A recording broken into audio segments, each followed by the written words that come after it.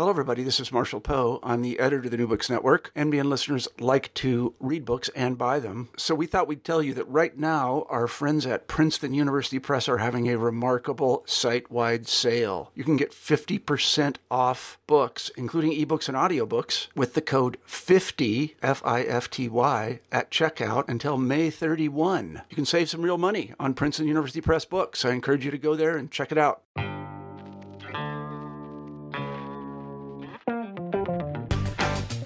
Welcome to New Books in Critical Theory. On this episode, I'm going to be talking about The Invisible Committee's new book, which is called Now, which is published by Semiotext.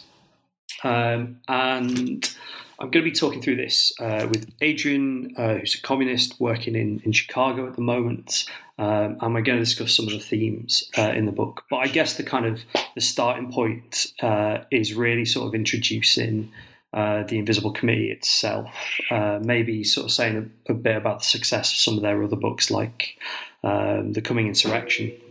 Yeah, I suppose it makes sense, since these works are coming out now as well, to start back with the journal Tikkun, which I suppose is the sort of first incidence of this tendency of political thinking.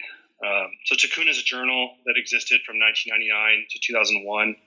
It put out 2 issues. It was collectively authored. And I think in a nutshell, what mattered about it, what was new, so to speak, was a kind of merger that was announced there between kind of what's loosely called pro-situ or sort of post-situationist thought and a kind of post-structuralist analysis. So it was, in this sense, there was a kind of eclecticism that it testified to. So politically speaking, it was doing something that was not typical of either kind of recognizable Marxist canon, nor kind of the sort of pervasive anarchist analysis that you'd find in the 1990s. So it was bringing together a sort of mixture of things like Blanqui and Landauer, but also the Panthers and the 2nd of June movement. Politically speaking, you also had situationists alongside Autonomia and Italian feminism. But it was shot through with a strong spirit of insurrectional anarchism. And so what this led to is a kind of an insurgent, acephalous communist position that didn't track along any of the sort of recognizable ideological lines, and was marked by a kind of uncompromising revolutionary theory that was deeply suspicious of cheap teleology, morality, and the left. At the same time, there was a kind of philosophy that came through in all of this as well. So it wasn't, strictly speaking, a kind of activist or purely strategic body of thought. There was also a kind of deeply critical and, so to speak, critical theory that was being developed there as well. And it was merging things like Nietzsche and Spinoza, the way that Deleuze had brought these thinkers together, and thinkers like Agamben. And part of what that allowed was, and this was something that early works of, in fact, the middle works of Agamben have been pushing for, which is a kind of way of thinking about biopower and thinking about late capitalism and the analysis that the situationists, in particular Debord, had made of that at the same time. And so, someone could correct me if, down the road, but it seems like, it's really in the works that Agamben was writing late 80s, early 90s, mid 90s, where he was announcing this need to think Debord, Foucault, and Deleuze together to come up with a new sense of what revolutionary violence and revolutionary partisanship should look like. But he hadn't really worked out how that would play out. And I think it's in these texts of Tikkun and later this text, The Call, where you see this synthesis happening. And what it really means is not simply a matter of trying to hold together Marxism and Foucault, but really allowing those two traditions to speak across one another and to reciprocally alter one another and inform one another. So you had this claim there that, what's been called biopolitics, in fact, is conducted to us through the spectacle or the spectacular relationship to ourselves, our way of inheriting a sense of ourselves as fundamentally imagistic or based on predicates, qualities. At the same time as you have an analysis of capitalism or the spectacle as a mode of governance. So not as a pure wage relation or as something that's subsumable under a logic of exploitation, but as a kind of governance that's happening at the very level of life and experience, what Kamat had called anthropomorphism of capital. And so that's just a few words about the intellectual roots of this project. And that can be found in the analyses of Tikkun. I mean, that's sort of where, it's very, these are kind of key sort of common themes that are almost sort of on everybody's lips in kind of critical theoretical circles. But, the committee do something, that kind of marks them out as unique, not least actually in terms of the sort of writing style and the invisible committee nature of how they, or perhaps he, she, they make interventions. And I guess the sort of framing for this and where those themes of kind of, and that project has come to bear is in this idea of a kind of like a current crisis, which sort of frames the book. And I guess given that there are lots of different takes on crisis at the moment, it'd be good to hear about that kind of sense of the invisible committee and a current crisis. Yeah, I might just start a bit earlier. In part, the language of crisis is a fraught vocabulary. Yeah. In the sense that it's at one hand that we can say there is a crisis implies that we can feel something is deeply wrong with this world. And there's an analysis here of the register within which it's useful to think about alienation or suffering, or to base a kind of theory of restitution, or the term tikkun actually means a messianic restitution of existence. And so there's an analysis that says that our world is deeply broken, that the subject is deeply broken, that we have no longer any ties or roots or sense of place or identity or purpose, and that so there's an intervention in that philosophy of alienation. But there's also a deep suspicion of the way that crisis theory is deployed as a stratagem of power. I think these sort of concerns come together in 2003 in a text called The Call, which in some ways is the first Invisible Committee text. And this is written anonymously, it's unsigned, and it circulates hand to hand in France and across Europe. And what it's saying is essentially that, we need to recognize that capitalism has taken more from us than just our labor or the value of the commodities we produce, or the means of production as a sort of like capacity to reproduce our subsistence and to survive. But that what modernity has as a whole signified is the perpetual evisceration and emptying out of the capacity to live a vibrant and dignified and meaningful life with one another, and that is a wider problem. They call it the emptying out of worlds. And then I think what's happening here is there's a certain kind of analysis coming from Federici and other Italian feminists, but also people like Ivan Ilyich, and a certain kind of primitive accumulation conversation, and it's being reread as a communist, from a communist ethical position as opposed to an economic position. And what happens in this text is they essentially argue that all of the stratagems that we've developed, whether that be those of the New Left during those of the workers' movement during its height, or even those of an anarchist subculture that's kind of inherited that, whether that be punk or squatting or so on, have all managed to contribute during certain moments the ability to live collective power and to feel a sense of purpose and so on, to move against this modernity, but that they've all ended up routed and defeated, including the most vibrant and richest most of the recent traditions, which was that of the Italian Autonomia movement in the 70s. And that now to pick up the scraps, to pick up the ashes of that insurgent communist project requires a certain rupture with the left. And this is something that The Call produced a lot of controversy about, which was essentially their argument that we need to not seek these kinds of loose coalitions across all broad social democrat and kind of Marxist-Leninist and sort of broad citizenal, other kinds of nonprofit sectors. That loose, what in Germany they call the Bündnis, or the sort of wide coalition of interests, won't produce the kind of multi-generational communist force that's necessary to actually relaunch the project of a revolutionary movement. And so instead, we need to secede from the left and build, beginning from dense nuclei, or what they call communes, a new revolutionary movement on new premises. And so the Tarnack commune was founded shortly thereafter.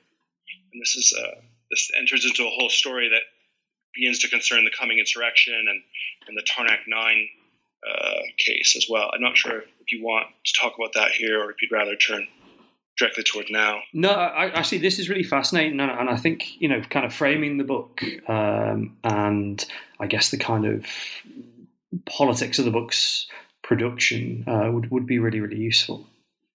All right. I suppose a word or two about Tarnack 9 is in that case is important. So Tarnack is a small town located in the center of France, in the Limousin region, which is a region that's known for having been a stronghold of resistance during the Second World War, and also having been one of the areas to which a certain post-68 generation tended to relocate after the sort of crest of that movement had fallen. And so Tarnack becomes a place where a certain kind of concentration of communist activity begins to happen in the mid-2000s, shortly after the call is created. And on November 11th in 2008, police raided the village where maybe 15, 20 people had moved and taken over a grocery store and were kind of living collectively. There were 20 arrests that happened in total. 9 are formally charged approximately a year later, and this becomes the Tarnack 9 case. And one of the things that's important about this case, particularly in the U.S., after we've just seen the recent criminalization of the Trump inauguration protesters and so on, is that there was a use made of anti-terrorist law to try and criminalize what they called a criminal association for the purposes of terroristic activity. And it essentially becomes a way of criminalizing the very bond that people have with one another, more rather than specifically deeds. Now, the claim is also that there was sabotage of the TGV lines that supposedly these people were responsible for. It is the case that in late of October and early November of 2008, there were horseshoe-shaped iron bars that were placed across power lines during the night in various points across France that delayed 160 trains. But when these arrests happened, it became clear very, very quickly that there was virtually no evidence that the people in this small town, Tarnack, had done this act. And one of the few things that allegedly linked them to this was this assertion that they had written this book called The Coming Insurrection, which has some lines in it about sabotaging metropolitan flows of capital, including the high-speed train lines, or the TGV. And so, in a sense, the book becomes one of the pretexts for criminalizing this group of young communists who've resettled in central France and are trying to relaunch a kind of a communist movement based upon small, dense nuclei or of practices and bonds and people living together. And so what happens there is that it launches the Coming Insurrection into the public eye. It becomes a bestseller in France. When it's translated into the U.S., this almost forgettable now talking head named Glenn Beck on Fox News, who had a show back then, picked up the book and waved it around and said, "Look, the anarchists are coming. There's going to be this new, revolutionary, autonomous, terroristic force we have to watch out for." It's kind of this fear mongering, but all it did was just create a massive audience for this book, which sold thousands of copies here as well. And so they entered the limelight both through state criminalization, but also as the alleged authors of this tract. And one of the things that's immediately notable about the coming insurrection is that it says something that I think most people had not at this point heard.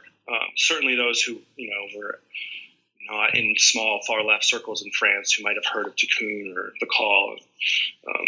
And so in a way, for most people in the West, the coming insurrection was the first time they had encountered this tendency of thinking. And one of the things that it said was that, we need to learn how to see the West and Western imperialism, what they called empire, and a kind of relativistic, nihilistic attitude that we seem to take for granted, as many of us, as precisely a form of government, a form of power that courses through us, and that our inability to take ourselves, our ideas, our perceptions, our own experience seriously, to feel a degree of certainty and belief in ourselves, in what we perceive, in our reaction to the world, in a sense, a kind of disconnect between experience and our own feeling of what's legitimate to do or say. That breakage in us is precisely a function of government. In fact, it's not only one function, but it's the primary function in which the economy rules our lives. And so, in a nutshell, what they're saying is that truth, understood in a certain way, is the very element, the very medium of communism. And that is the insurgent force that we need to rebuild is an experience of collective perception based in a kind of collective sense of our own perception, our own sensibility, kind of, the ability to refuse to distance ourselves from our own experience. So the coming insurrection basically says every insurrectional process begins from a truth that people refuse to be dissociated from, that genuine political affinity is always affinity within such collective experiences. And in this way, it announced a departure from a certain ideological conception of solidarity. For example, one based on ascriptive identities, blackness or citizenship, or whether religious or ethnic identity, but also no less a kind of leftist, subculturalist identity of political positions and ideological sectarianism and so on. It said, those are not the basis around which these predicates, these ideologies are not the basis around which a force should be assembling itself. And so instead of that, we should see composition, the need to build a party, as playing out in different ways.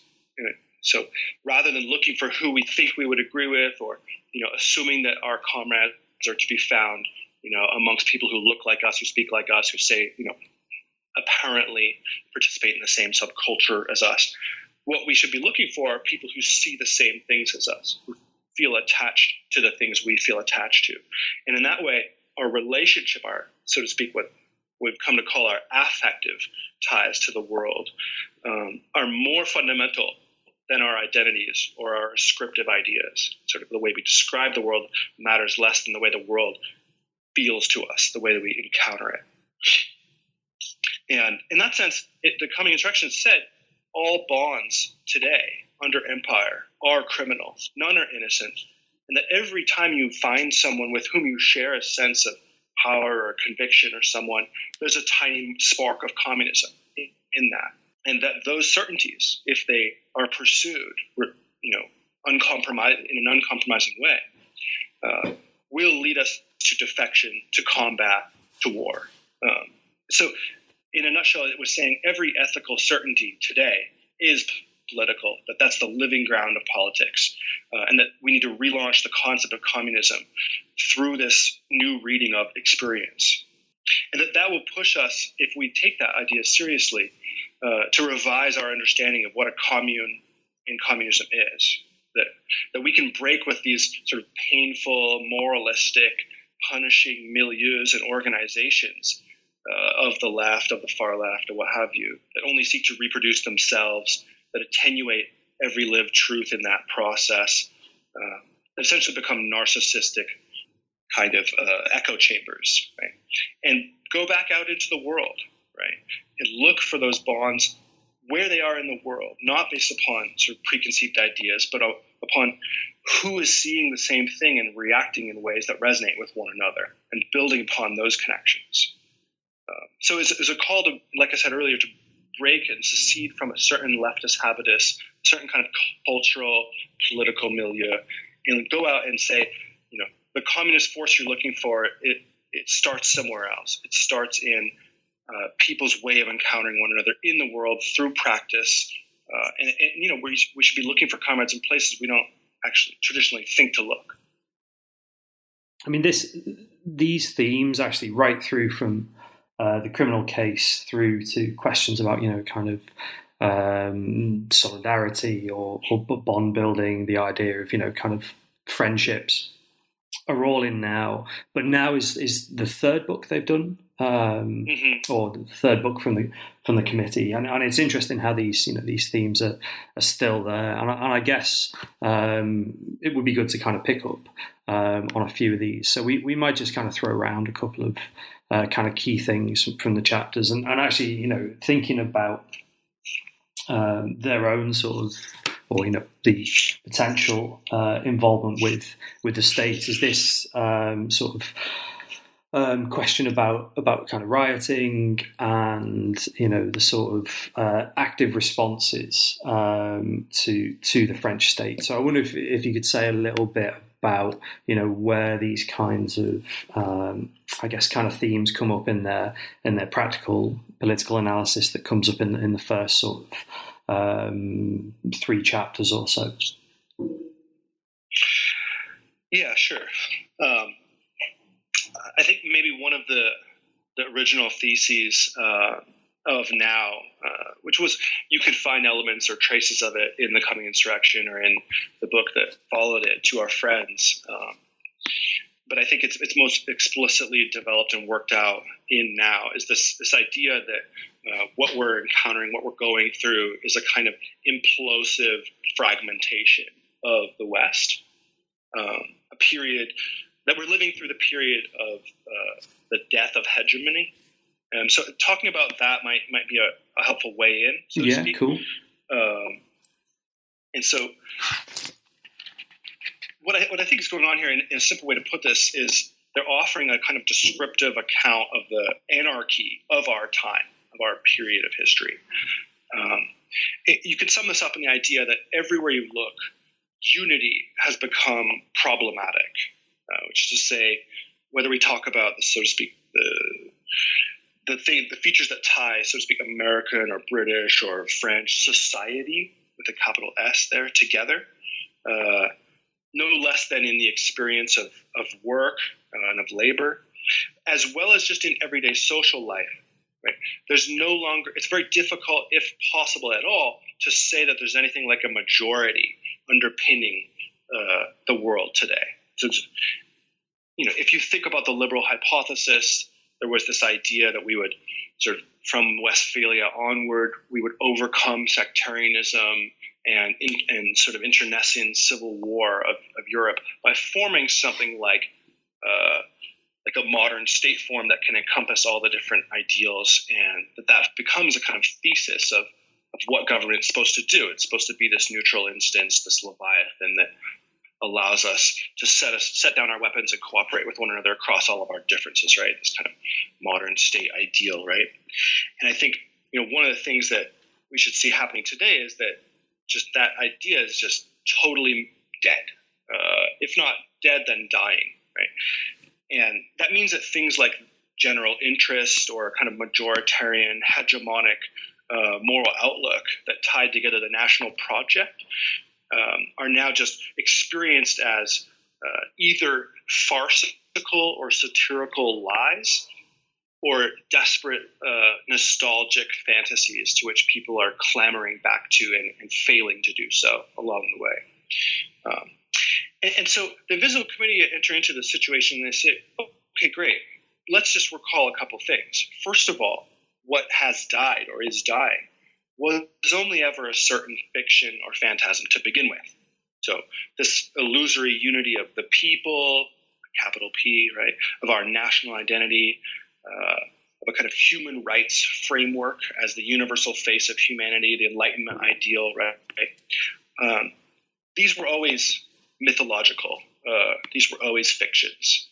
And so the novelty of today is just that, not that the fiction is suddenly unreal, it was always unreal, but that it's lost its explanatory or disciplinary power for a lot of people.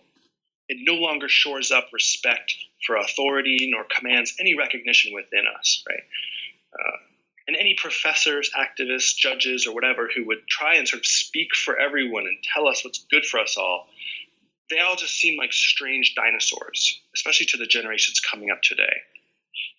So one way to think about this is simply just this is sort of like the longue durée of the death of God playing itself out within the political realm, right? If by that we mean that all of the signifying ideals on which the society has sort of wagered its internal consistency have now inwardly collapsed. When we talk about anarchy, or the anarchy of our time, this is a thesis they take from both Rainer Schermann and Giorgio Agamben, right? What they mean is that the more the authorities try and patch the holes and push for some kind of nostalgic unity, the more divisive those authorities become. Right? And so the anarchy there is just the groundlessness, the inability to rest any claim to legitimacy or authority on a sort of recognizable, signifying foundation or hegemonic ideal. And so the proposal here is that we should not look for a new unified horizon. Right? And I think this is probably one of the most controversial or distinctive features of the political current that we're talking about here. Let's say, for example, if the world is to be saved, this will be in each of its fragments, whereas the totality could only be managed. Right? And to go back to the point we were making earlier, right? If communism needs to proceed from the very terrain of everyday life, right? What we're saying in terms of fragmentation is that today everyday life is fundamentally discontinuous, and the outcome of that then is that if there's political conflicts today, they will always be between minority factions, and no matter how large they are, that no one can be more than a minority faction. And that states are increasingly recognizing this kind of implosive horizon. And yet, at the same time, they're equally aware that they have no sort of ideal or value that they're able to replace it with, right? And so what we're seeing is this sort of desperate separatist, protectionist, parochial kind of compromises, Brexit, America First, or Duterte's drug war, right? These sort of desperate measures that try and clamp down on something like a smaller, more minority sense of social fabric, out of the impotence to replace it with anything like a wider Big Tent political vision. So the classical train of politics, the field of classical politics has internally imploded, and there's no ideal to replace it. And their claim is that this fragmentation cannot be reversed artificially from above by force, whether that be by panic, fear, or brutality. And there's a wager here, right? And this could turn out to be wrong. But their wager is that no left populist recuperation will manage to do this either, right? And we could certainly try to imagine kind of Bernie Sanders figure or Corbyn or some other sort of thing coming along in Britain or the United States. But I think, if we look at Spain, if we look at Greece, right, it's fairly clear that they have not been able to stop the crisis. They've not been able to turn around austerity, and that the, so to speak, hegemonic power or populism that they hope to recreate through this sort of new rebooted social democracy isn't working, and it isn't solving the problem. And so as you sort of take stock of all of this, this internal implosion, you have to at the same time recognize that through all of this, everyday people, whoever that is, not the professional politician class, have already undergone a kind of disinvestment. that there's been a kind of massive desertion of the field of classical politics that's accompanied this, even if that's largely been interior or sort of immobile, meaning it hasn't produced a lot of outward expressions. And here one could disagree with the thesis or not, right? It's not something that we can empirically verify. But their wager is that as we see classical politics imploding, the liberal hypothesis being emptied out, we can also assume, or we can postulate, that a lot of people are basically done with this whole horizon of representative, statist, normative politics, that it means nothing to anyone, no one gives a shit about it, and that as a result, how you speak about politics and how we imagine rebooting a communist project today needs to take stock of this and come from a different place. Their way of thinking about it, and what we're trying to think about here in terms of fragmentation, is that these fictions of the nation, the working class, the subaltern, and so on, won't be the terms around which a new partisan movement recomposes itself. And so if we look, for example, at the ruptures, to come back to your question about the riots and blockades we're seeing in the past 10 years, right? If we look at the ruptures of the past decade, think about Gezi Park or Standing Rock or the demonstrations around the labor law conflict in 2016 in France. What we're seeing we see people recomposing into fighting forces across unprecedented gaps and differences of experience. When they come together, though, the tendency is not to form a sort of newly signifying ideological structure like a political party or a constituent assembly. Rather, what they're doing is they're occupying plazas or fields, as in the case of Standing Rock, right? Blockading infrastructure, as in the Val de Sousa or Notre Dame des Landes, or along the Keystone XL pipeline or the Line 3 pipeline, the Line 3 blockades in the northern United States right now, right? And they're fighting every force that attempts to disperse them. So they're gathering, they're occupying, they're blockading infrastructure, and they're rioting, particularly in defense of those occupations, right? And that this forms the essential grammar of our contemporary political movements: riot, blockade, occupation, right? And if we looked at that, we need to recognize that all of those gestures involve moments of intense vitality, shared truth, and collective intelligence, but that none of them are attributable to any kind of recognizable sociological subject or sort of political identity that cuts across all of that.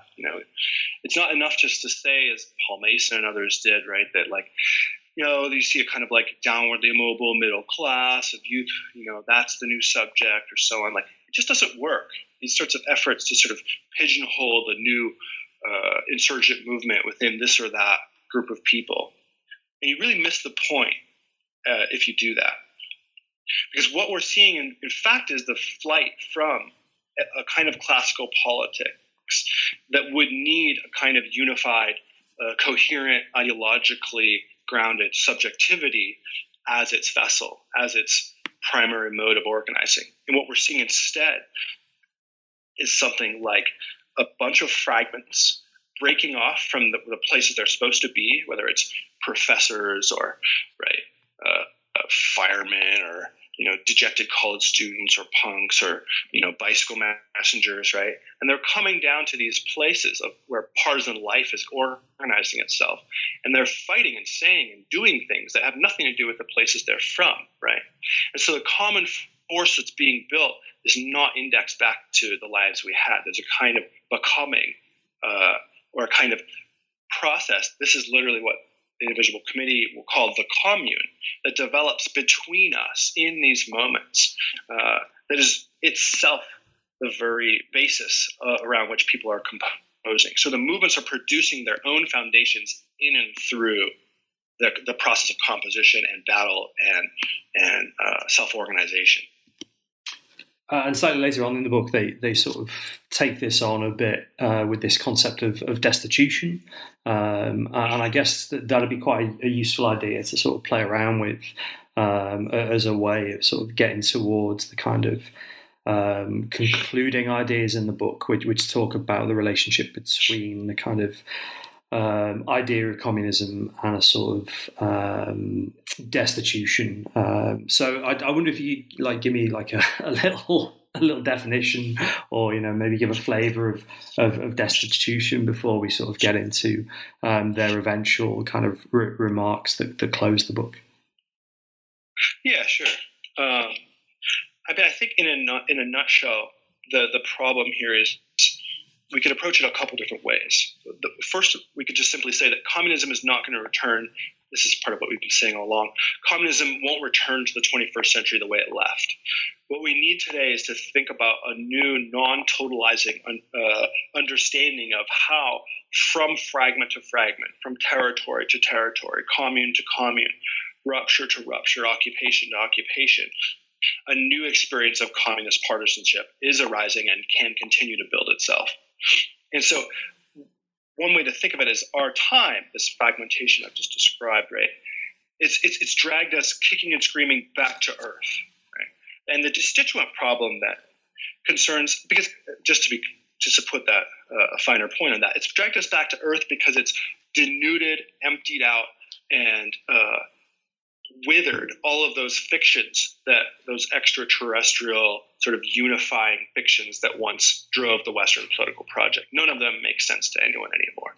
And so that's what I mean when I say this fragmentation drags us back to earth, because we're back standing on the ground in which there are only constituted actors. There's only forces getting organized from the different places they are, whether that be the CIA, ISIS, right, Standing Rock, combatants, right, the people building these occupations at ICE offices, right? Everyone is a force on a flat surface. And that's the sort of starting point from which we must begin to think today.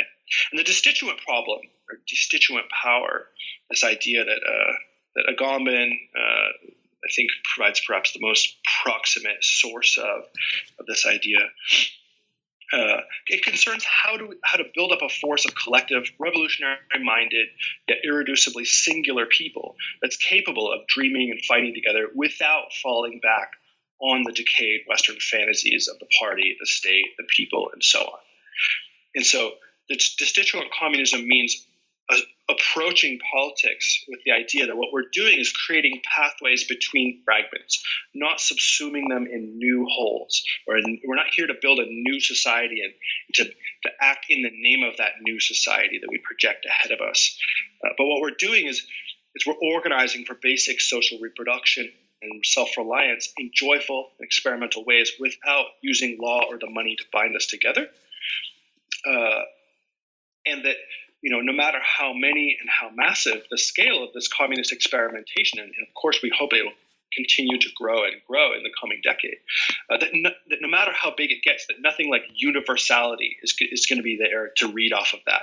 Every commune, every bond we share remains singular from here on out. I mean, this is sort of the ultimate upshot of the anarchy of our time, is that communism no longer should be thinking of itself as a project that gathers individuals into a new great society, but as a way of collectively organizing our lives without recourse to specious unities or specters, in ways in which all of the singularities that come together feel more powerful through that self-organization without losing the sense of their singular perspective, their own ability to see and perceive the world from their unique point of view. And, of course, forces like Google and Facebook and other kinds of cyberneticians of our time want to reorganize us too, right? And perhaps see themselves as post-ideological or sort of post-political while they do that, right? But the claim is that although they promise a new kind of social composition, whether that be through social media or other sorts of sort of digital horizontality or whatever, that ultimately they offer nothing other than a sort of standardized interface through which we can interact, right? That in the long run, there's nothing like a vital life form that's going to take hold of us or that we'll be able to lay claim to through those forms. So those kinds of infrastructures are actually sort of, it's not that they're not collective, it's that they're not vital. They offer no possibility of a joyful, collective, happy force that can act and expand. So part of the wager here is to parse apart what sort of fake community of digital, social, sort of online management produces today and push for a different sense of what collective, vital, insurgent life could look like. So to pull those two visions apart and say they're not the same things, right? We don't want to become spectators on our own lives, entrepreneurs of ourselves. And so, we shouldn't be surprised when we see phenomena like the cortège de tête, this sort of like lead procession phenomenon that happened in France, where, all these different people would come to the front of these union marches and basically take over the situation and riot and fight the police and so on. We shouldn't be surprised to see these things cropping up more and more in our times, because the kinds of collectivity and the kinds of common experience we're offered are they're awful. They are impoverished. They're pathetic. No one cares about them, and we can do better. And so to put a finer point on the idea of destitution, so that's the sort of initial set of assumptions from which we need to think about a destituent project. But I think there's also a sort of, I think we'd say a couple more things about this. The destituent communism, or the concept of destitution, it responds to two sort of problems, which have to do with the very vision of revolutionary power, or literally the meaning of what a revolution is. And the first is that, so if we state, in plain terms, what the classical idea of revolution was, right? It's reclaiming, expropriating the world that's been taken from us, right? It's storming the Winter Palace, right? Taking over the centers of political and economic power, right? And running them in the name of the dispossessed, whether that be, right, the subaltern, or right, the native kicking out the settler, or the working class taking over the means of production from the bourgeoisie, right? What you have is a problem of restitution of something that's been taken, right? And to do so, you need two things. You need to understand who reclaims, right, in the name of what the revolution is carried out, and what you're reclaiming. So what is the objective world that you're taking back?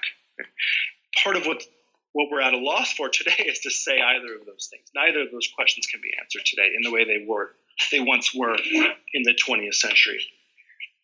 So the tension of here is that destitution means that we inherit a revolutionary project and feel close to that tradition, yet we can't live its problems as if they're still our own.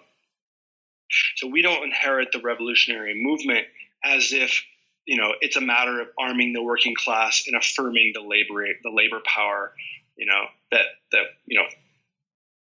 largely was the sort of programmatistic or sort of programmatic form in which revolution was thought about in the 20th century. That today, whatever binds us needs to be invented through the very movement of insurgency. And so the Tikkun, or Invisible Community, they'll talk about this as a kind of creation of worlds or communes, right? And so that binding unity of a revolutionary force has no identity to fall back on, no name of, we're doing this in the name of the people, the working class, or so on. At the same time, as it doesn't have a world that it would be worth taking over. We don't look out in the world and say, like, I can't wait to expropriate this agro-business factory farm, right? Or run by robots, right? I can't wait to take over this, nasty mess of decaying freeways that are crumbling all over Chicago, right? Or so there's not a sort of, the world we inherit is capital's world. It's not our world. So whether it's on the side of the subject or the object, right, the process of revolution needs to be rethought.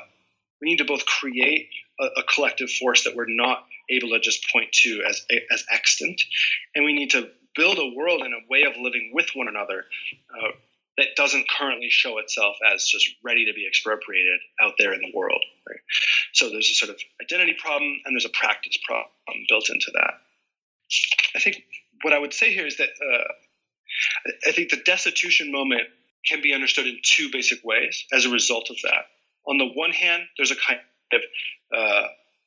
of negative or destructive component there, right? So destitution means the destruction of capital's world, the ability to blockade, empty out and obstruct the functioning of the institutions that make the economy and the state function here.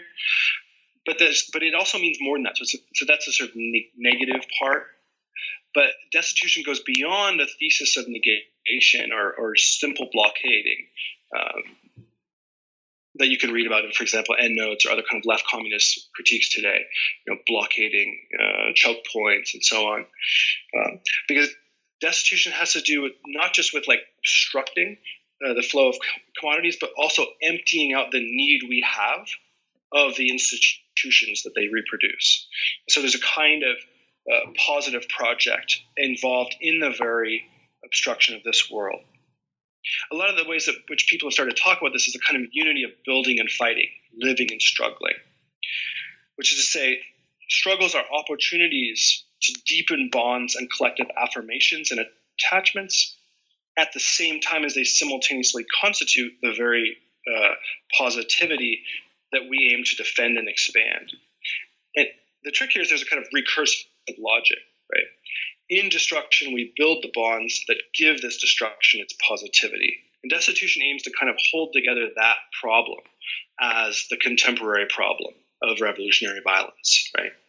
As opposed to so to put in a nutshell, if the previous epoch of revolutionary struggle was about realizing the identity of the laborer or restoring identity that was been taken from them, in this one, in our epoch, it's more about deserting and fleeing the forms of impoverished life that were offered. And through that desertion or flight, which also looks like blockading and obstructing the economy, inventing new collective forms of self-organization that are not ready-made. And we don't know what they're going to look like. So on the one hand, you can start anywhere. On the other hand, we need to recognize the gap that separates us from the old revolutionary image. And that finally, what we need to think about here is not eventually a kind of new social contract, a new constituent lawmaking agency that will come out of all of this as a new sort of representative populist project. That fundamentally, the revolutionary desire, our desire, is not to seize power and lay claim to what's been, rightfully ours or what's been taken from us, but fundamentally to flee this disastrous world. And that includes disastrous images of sort of workers' power and proletarian dictatorship that tanked that revolutionary project in the early 20th century as well. So destitution is, certainly, if it's one thing, it's a kind of anti-statist image of revolutionary power.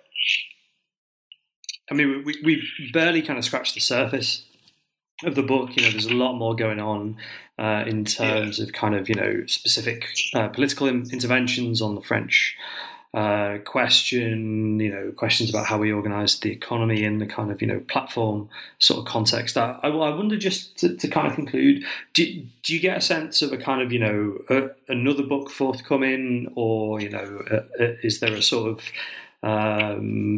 set of practical projects that might flow from this? Do you have a sense of kind of what's next after now? Here again, I think what's happening, right? One would have to speak rather about what's happening currently, as opposed to what's coming next, right? Because the strategy here is not, like you said, a kind of program or blueprint so much as it is a kind of situated way of looking at potentiality for collective insurgency based upon the really existing situation. And, that's an irritating answer. I realize that, but nonetheless, there's a truth in it. I think what I would rather point out is to maybe you asked earlier just for a few words about the sort of closing statement of now. Like what is communism? Like what is their sense of communism for the 21st century, right? And so if it's all right, I might just speak rather to that. Yeah, that'd be good. Yeah. So, I think what's at issue here is, whatever would come next, really what comes next is we could think about that question as what comes after the sort of image of social insurgency based on a kind of institutional paradigm where the best thing we want to do is build a new set of laws, institutions, social relations modeled on a sort of other kind of morality or something.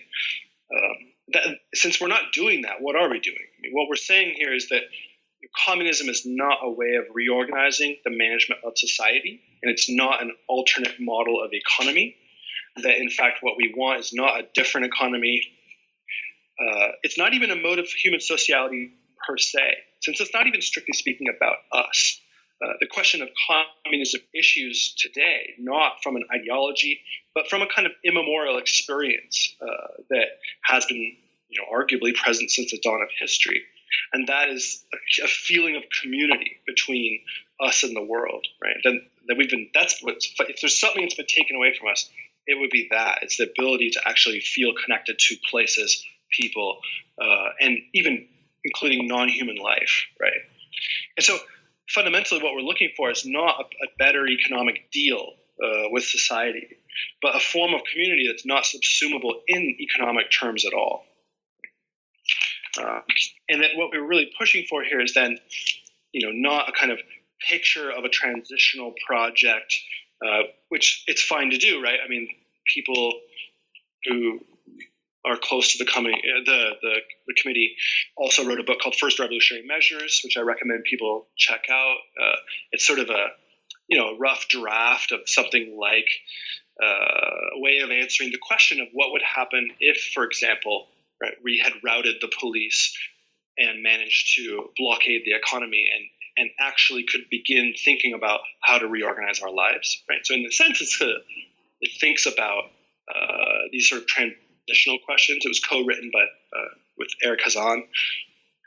So we could look at that, but I think the main idea here is that economism needs to present our lives to us in a kind of impoverished way, in which we're all these individuals pursuing our collective or sort of private interests, and then how does the big question becomes how to organize these individuals in a subsuming framework, right? I think what we're talking about instead is that we need to develop a different kind of ethics in which we learn to see ourselves not as these particles or atoms, but as relational beings made up of ties, and who are always already living in a set of relationships with other people.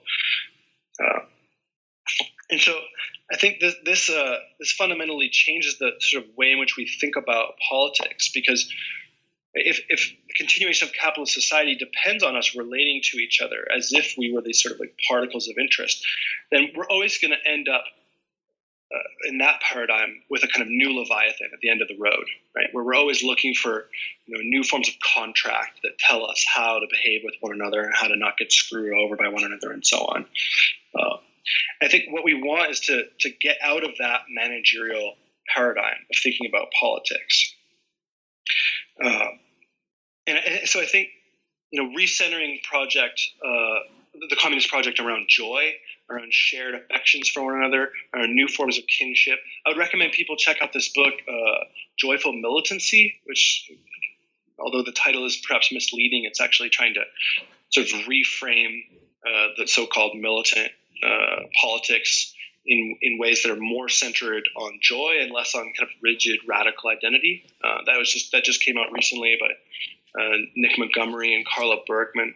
I think that's another sort of way of coming at this problem of, what would it mean to shift politics away from this idea that, there's a way in which an institutional framework we all have to look for to govern our lives and manage our connections in sort of like fair or quote unquote democratic ways, and begin asking that different kind of question, like what would it mean to share joy and get organized with one another in ways that open up new frames of connection, new ways of living. And I realize that's a bit abstract, but I actually think that our movements today are posing these questions to us in perfectly concrete ways, right? Whether that be the movements that we've seen in the squares throughout, starting in Spain and Greece and moving west through the Occupy movement, whether that be the Standing Rock or other forms of situated struggle like that, or along pipelines resistance And I think there's all these ways in which these movements are not only not interested in becoming a new political class, but they're saying, right, we are ready to give up the lives that we've been offered. I think you've seen this vast phenomenon of people just deserting their identities in these moments and finding other ways of living with one another. And the trick is, how do we make that into an irreversible break, and how do we scale that break up so that more and more people can feel comfortable breaking away from the kind of social dependencies that currently pin them down and feeling more free to experiment with other folks in new ways. And so I think that's what needs to come next, is a vast process of detaching from current institutional forms and throwing ourselves into a more collective experiment with one another without any preconceived idea necessarily, except maybe some rough indications of what that has to mean in advance.